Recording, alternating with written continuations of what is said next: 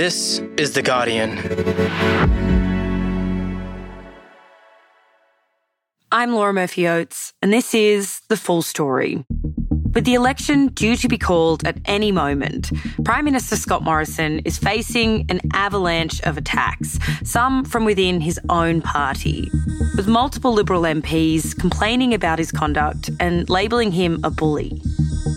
An autocrat, a bully who has no moral compass. The ruthlessness and the bullying, the lack of respect, I think, for his position.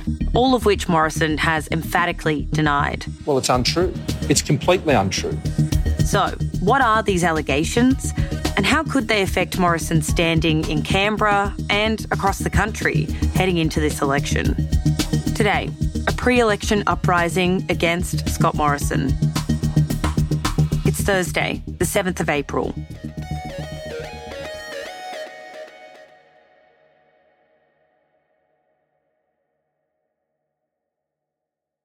Morning, Murph. Thank you for coming in for us. That is all right, darling. We are absolutely fine. Catherine Murphy is Guardian Australia's political editor.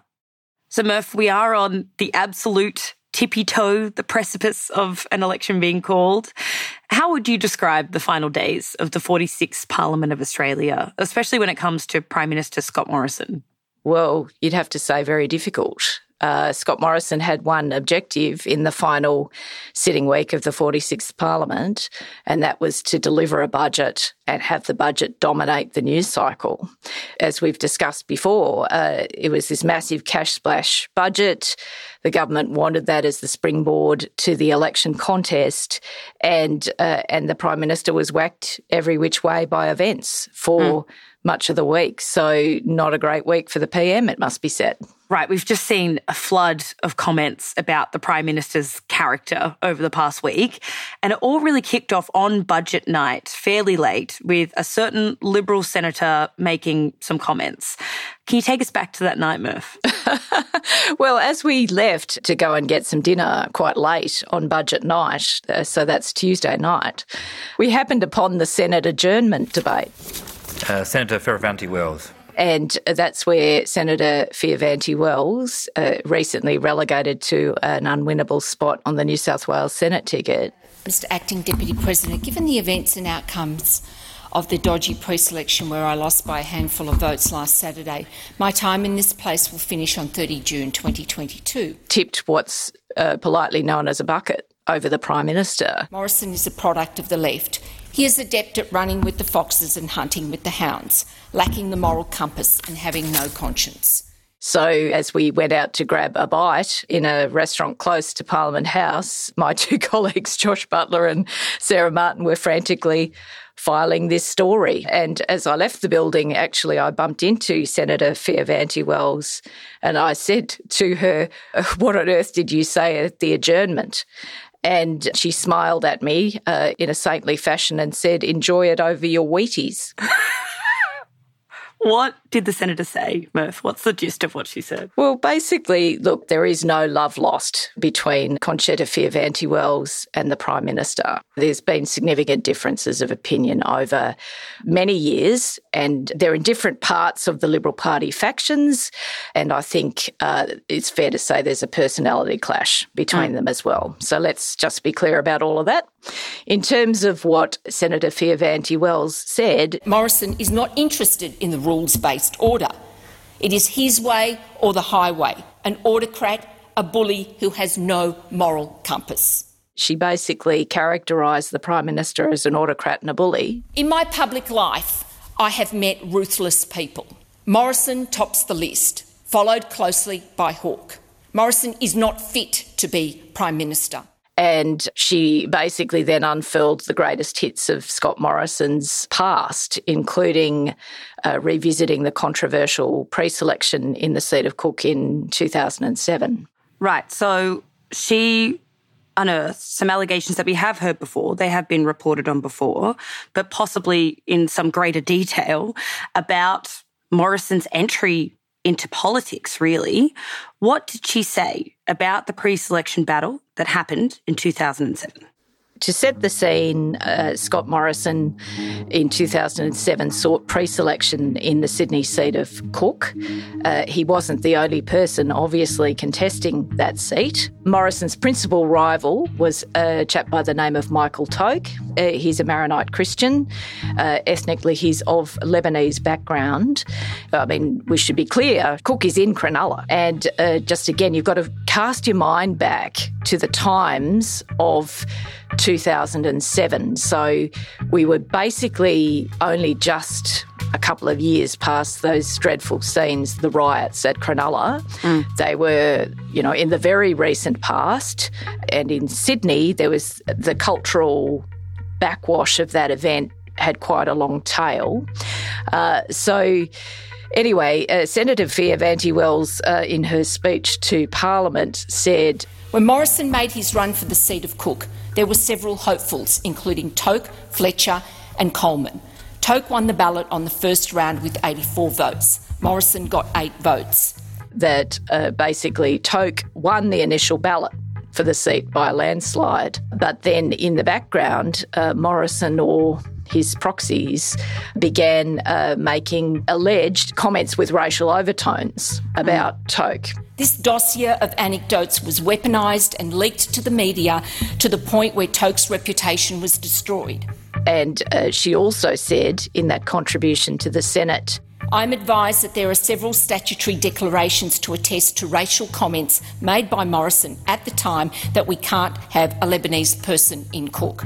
That contemporaries at that time, people who had been involved in and around that pre-selection, had signed statutory declarations to that effect, suggesting that Morrison had weaponised Toke's ethnicity in that contest. And then Senator Fierravanti-Wells alleged that the Liberal Party state executive then decided not to endorse Toke as the candidate for that seat.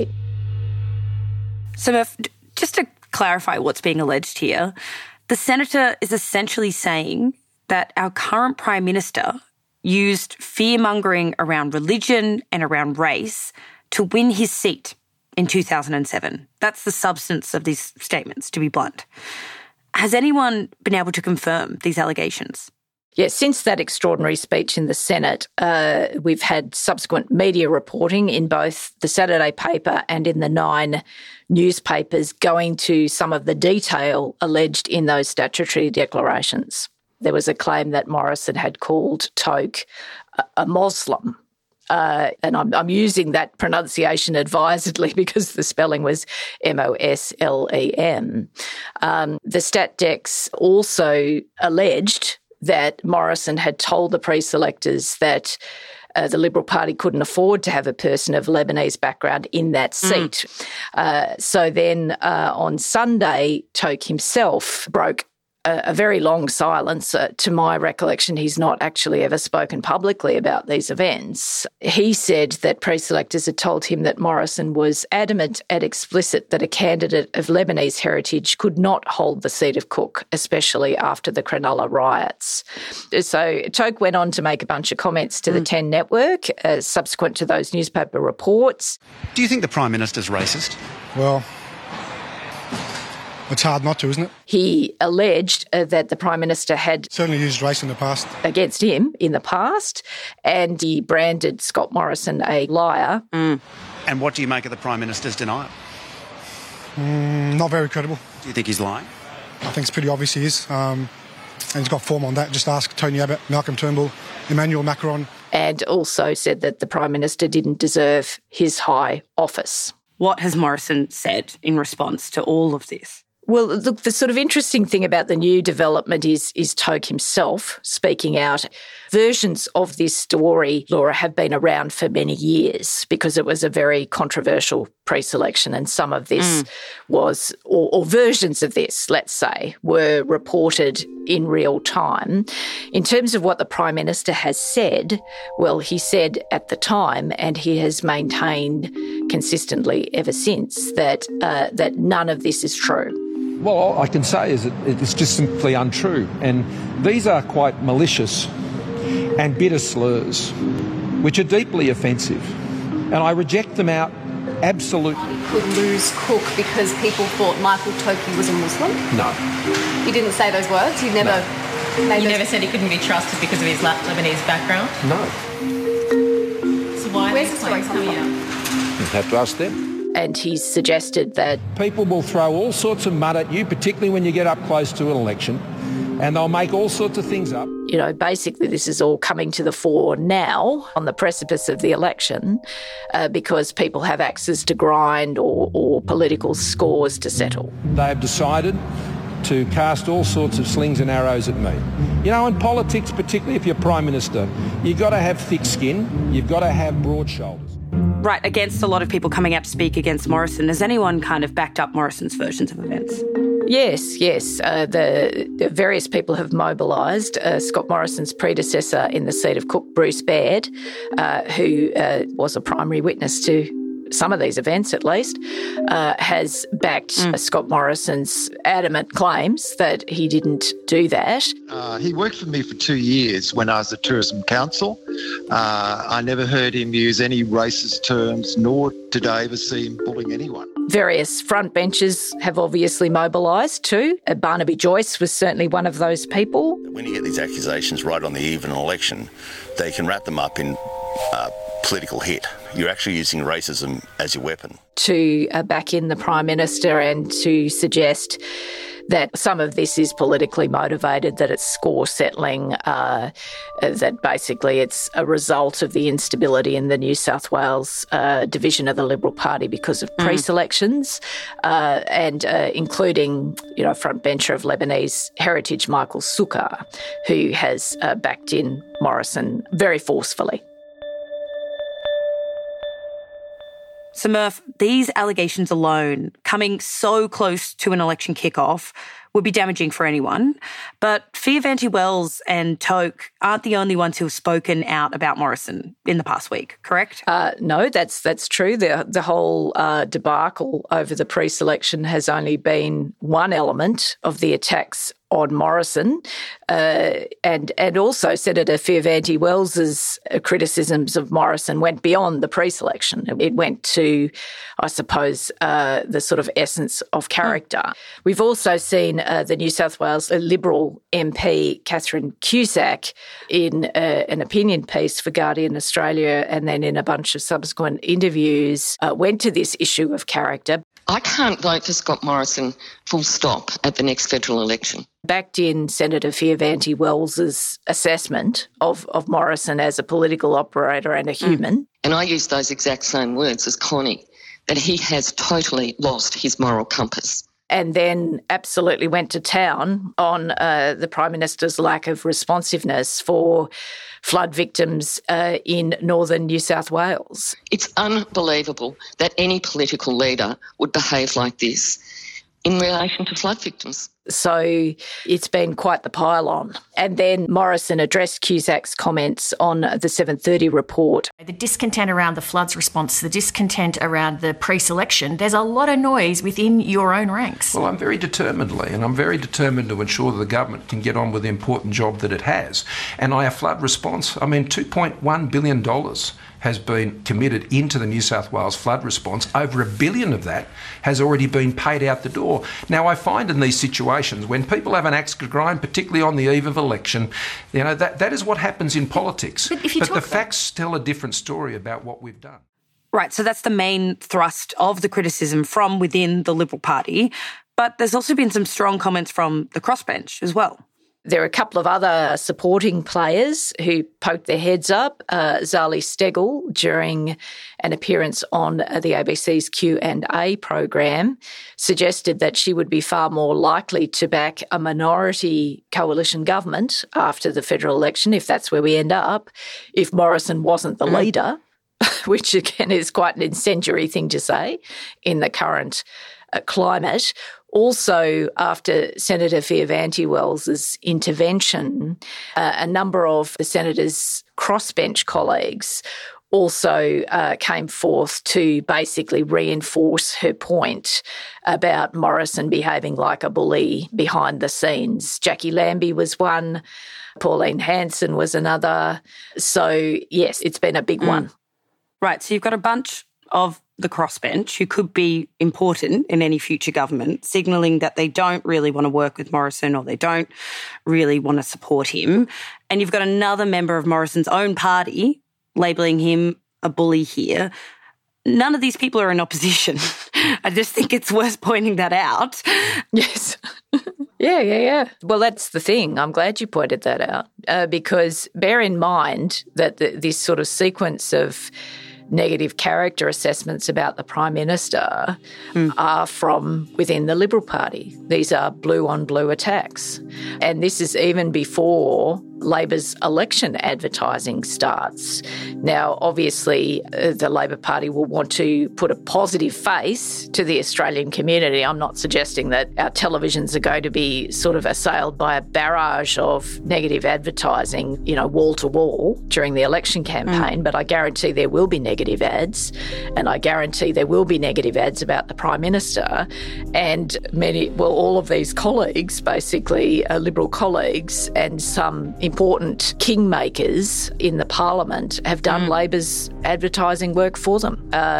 Labor people don't need to front these ads. There's now a succession of people on camera saying very negative things about the Prime Minister. And then there's a bunch of other colleagues too who have said negative things about the Prime Minister over this term in government. So I think the Labor ads write themselves.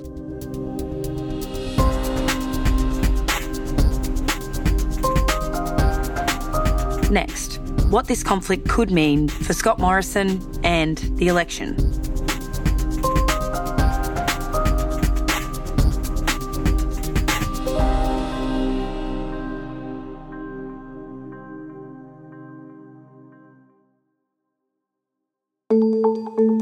We're making a new Guardian podcast to keep you up to date during the federal election campaign. It's called Campaign Catch-Up and it's hosted by me, Jane Lee, together with Catherine Murphy and the rest of the politics team at Guardian Australia. Each day you'll hear the top stories and analysis from the team on what it all means. Even if people think you're a really nasty piece of work, you won't care if your objective is served. We seem to be having these problems repeatedly and there doesn't seem to be any lessons learnt from when we've previously been unprepared. It'll be out at 4 p.m. every day of the campaign. Hear it on Full Story or search for Campaign Catch-Up wherever you get your podcasts.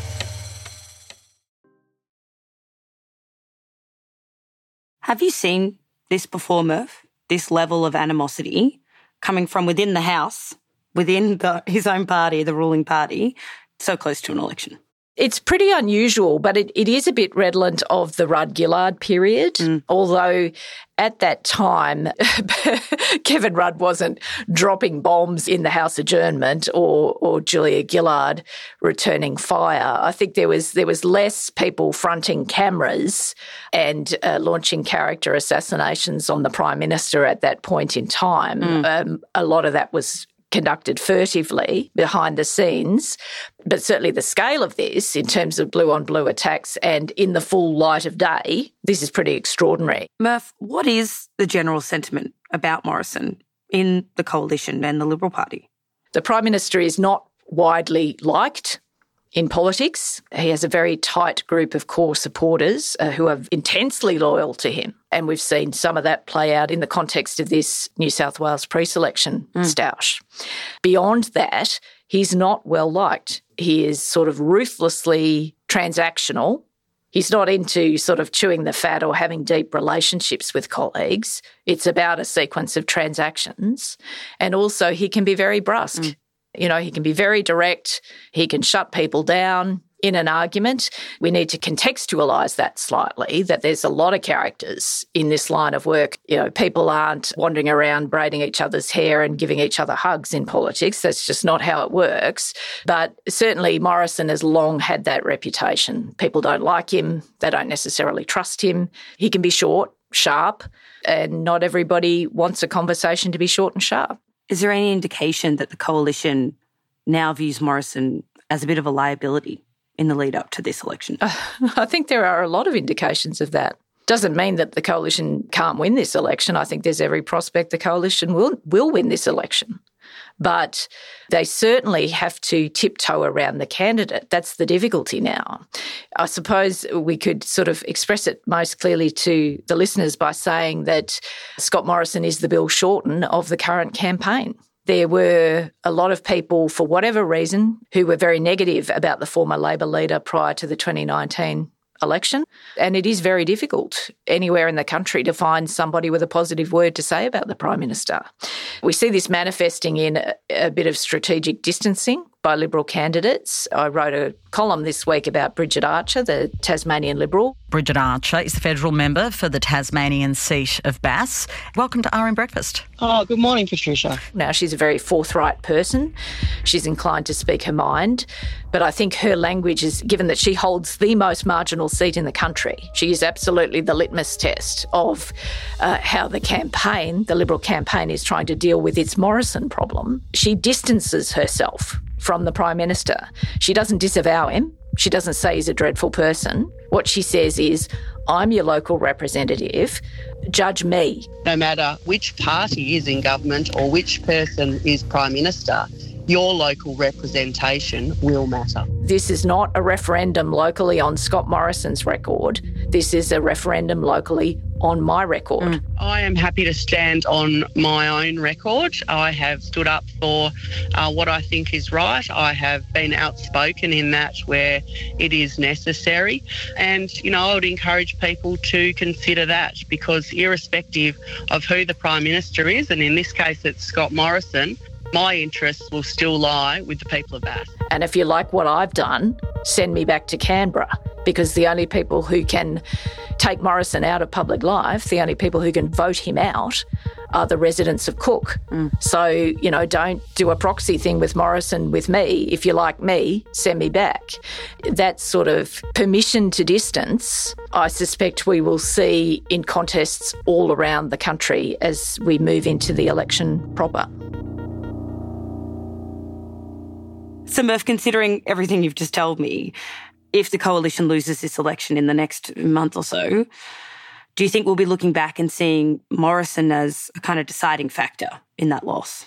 In the event the coalition doesn't prevail, then yes, I suspect, if we're talking about a campaign review in 6 or 8 months' time on the other side of the election, Morrison standing with voters, I suspect, will be nominated as a factor that was difficult for the campaign to manage. Now, MPs tell me Morrison is received differently in different parts of the country. People in the cities say at the moment it's very bad. People say Morrison's still tracking reasonably well in outer suburban contests and also in the regions. So it's a bit different depending on where you are in the country. But certainly I think in the event the coalition loses in the wash-up, there will be a close analysis of the role of the lead candidate. And even though Australia doesn't have a presidential system, most people view elections as an opportunity to elect prime ministers. And if they are repelled by Morrison, well, then I think that'll be a pretty fascinating campaign review, won't it, Laura? Murph, as you've said, Morrison says this is all par for the course. This is just people airing their grievances before the election. But I'm wondering if what we're seeing in this stand against Morrison is something that is beyond this short-term strategic interest for some people, for example, Cusack, and it's actually a broader pushback against a certain type of politics, one that is dominated by allegations of bullying. Is that too much of a stretch, do you reckon? No, it's not at all. And look, we do need to understand that some of the people levelling allegations at the Prime Minister have complicated or quite negative histories with him.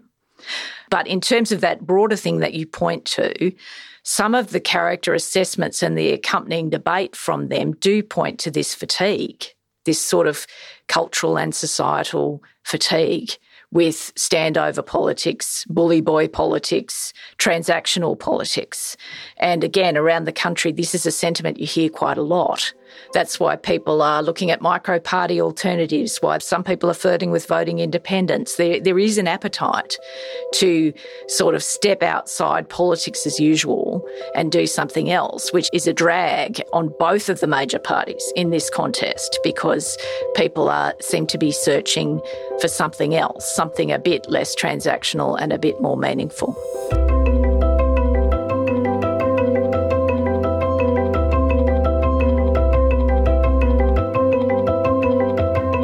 Catherine Murphy, Guardian Australia's political editor.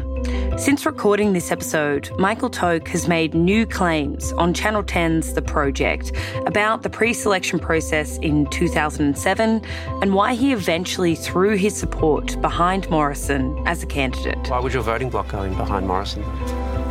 You really want to know the answer to that?